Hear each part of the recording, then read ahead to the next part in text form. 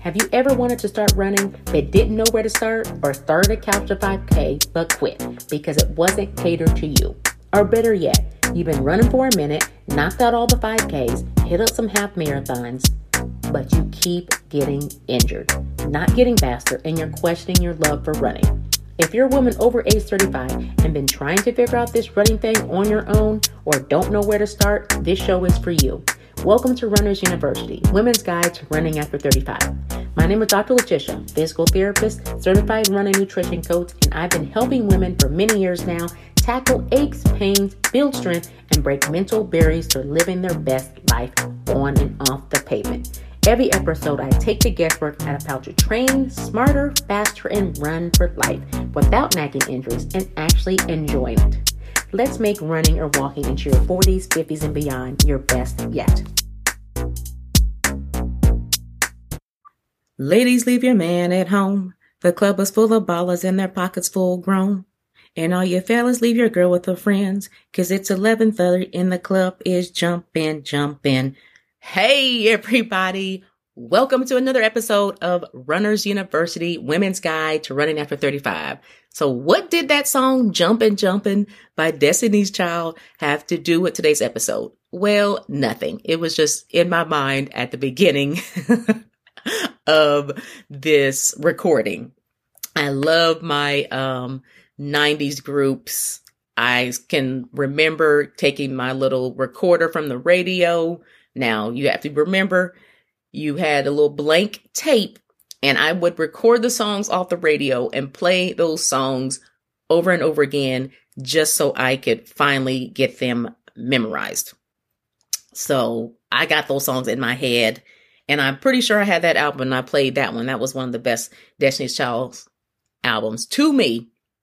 But anyways, welcome to this episode. If this is your first time listening, hey, if you're a repeat offender, hey to you as well. Today, we're going to talk about some fall running safety. So we're going to talk about tips and essential gear as this weather begins to shift and change. So we have a couple things. Obviously, in the fall, we have cooler temperatures coming through. So we want to look at how to make some changes with cooler temps, with your stretching routine, clothing, and always that hydration game has got to be on point like Stacey Adams. And maybe and clothing too. We already talked about clothing to be able to see how to dress as well. Let's jump right in. So obviously cooler temperatures. That some people love that because that hot of the summer and you feel like you're on death's door just doing simple and easy runs because of heat indexes and humidity. So if you've been wanting to work on increasing the duration of your runs, then take advantage of these cooler temps with longer runs. So if you've been doing shorter runs for a bit, maybe now your body will definitely probably tolerate it a little bit better with lengthening those runs because of the cooler temperatures. So the goal is you don't want to increase too much too soon. We know that is one of to me, the prime indicators for leading yourself into the injury zone, into the ache zone, is increasing too soon. So if you want to increase those longer runs, you think about, hey, if my mileage of walking or running for that week is normally at 50, I've been doing 15 miles, say for instance. The next week, maybe bump up another mile or two to one of those runs that you've been running a little bit longer. So, hey, 3-day week. I've been running 3 on Monday, 3 on Wednesday, and then I wait and do a longer run on Saturday, and maybe I've been doing 4 miles on that day. Maybe the next week, add to that longer run, maybe do 5, maybe make it a 5 or 6 mile run. So, and stay kind of, trending at that to give your body a little more time to make that adjustment. You could stay at that for that long duration run, this lengthening that run to maybe a couple weeks or so. That all depends on your training history, your running journey. Newer to the game in running, you might need to be able to do a slower increase and be able to stay at that longer run for a little bit. Seasoned, then you will be able to probably make a little bit jump in which you'll be able to go a little bit longer. And then maybe the next week, maybe tack on and go a little bit longer after that. But definitely get guidance on that. Increasing too much too soon, boom, that's headed us into the danger zone. Next, what does our stretch routine look like? With cooler temperatures, you may have to adjust your stretching or you're warming up prior to runs a bit. In the summer, you are more likely like, hey, I'm hot getting out of the car before a run, or I step out of my house and the boob sweat begins. Ladies, y'all know about the boob sweat. And you know about that feeling when you have to feel like you want to cut your sports bra off after a run. Yeah, I know you feel my pain, but we know that humidity and that heat is taxing on our body.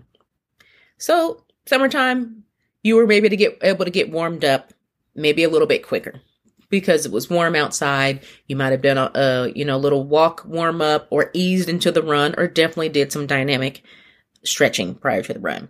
But cooler temperatures, your body probably might be able to notice a little bit of change. So it's your morning runner for sure.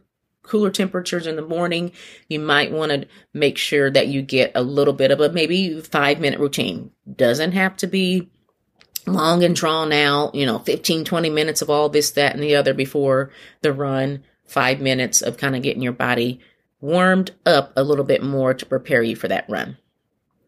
So, and obviously depends on where you live. Those temperature may be just perfect for you. I'm in Indiana, so our weather could be, summer in the morning, or, fall in the evening, flip flop. We could get all different types of weather within the same day. So making that adjustments in how you warm up and how you prepare yourself for movement is going to be key. So, like even if you go into fall temperatures and then progressing into winter, how you would go out there, start your car up, get a little warmed up. You just wouldn't just jump into your car, start your car up and start driving in the cold. You got to get that engine warmed up a bit. Yes, your body, the engine. Next, clothing. So that means morning time runners and evening runners. Now we have daylight saving times and we know that now morning time going to start being a little bit darker, stay darker for longer. In evening time, obviously, the sun is going to be setting a little bit earlier. So having reflective gear, having vests on, making sure you're very visible, having the headlamps, something that you can, a light that you can have on your head, and having reflective gear to really make it safe. Seems like to me recently in this last year, there's really been a rash of runners getting hit, and they're running on paths and, cars, it's craziness. But yes, have something that's reflective gear, vests. You can definitely find those anywhere. Have clothing on that's breathable, and also have clothing on that's water repellent, because you can get caught up in some rain as well. So this is the incident. It's okay to look like a crossing guard. I remember in 4th grade, we had what was called bus patrol. So we would have like a person on each bus that would be, have a little authority, but you had to be chosen. You had to be, acting right at school, obviously, to be able to be chosen for bus patrol. You were able to get out of class a few minutes early, help pull the flag down. You had your little white little band with a little car, like a little police badge, and your little red hat for bus patrol. You thought you were special. So I got assigned so I could be part of the bus patrol. And, you thought you had some authority on the bus. You were able to get in the bus. You kind of stand up. Hey, you in the front. Sit on down.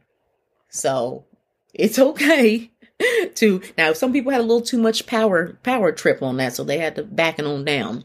But we're back to reflective gear, making sure you are visibly seen and making sure you have those colors, and being safe when it comes to work, running on streets, and being more aware of your environment. I always say that, no matter where you are, you have to be aware of your environment. Next up, hydration game. It's ideal as well. Your body won't get as dehydrated so quickly in the fall, but don't slack on the water game. So So here are a couple water strategies. So we're going to look about 5 strategies for water. So plenty of water. You can think about plenty of water can begin even the night before a run, especially if you're an early morning runner. So 30 minutes before your run, you're still making sure hopefully you're hydrated. During the run, normally about 4 to 8 ounces every 20 to 30 minutes. After your run, you want to replenish quite a bit, especially after the age of 40, because it increases chances of dehydration. And that will also aid in your recovery. So don't wait. Next is don't wait until you are thirsty. That means you're already dehydrated. Next up, dressing. So when we go back up to like the, reflective gear, dressing, you want to have that moisture wicking fabric, good old sports bra.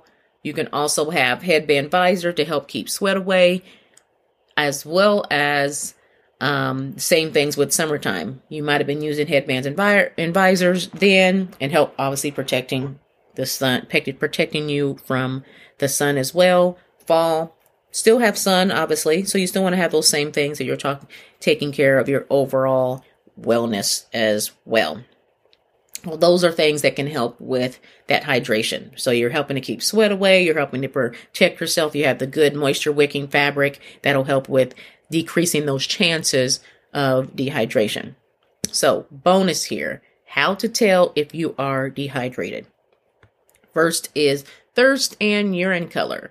So if you have dark yellow to amber color urine, that means mild to severe dehydration. So also you will urinate less, or you won't even have to go for a while. So I know my hydration game has not always been the best. So I'm terrible at this a lot of times. But if an indicator, especially if you're running a fall race or fall half marathon, if you have to have a pee break during a long run or marathon, then you're probably doing well with hydration.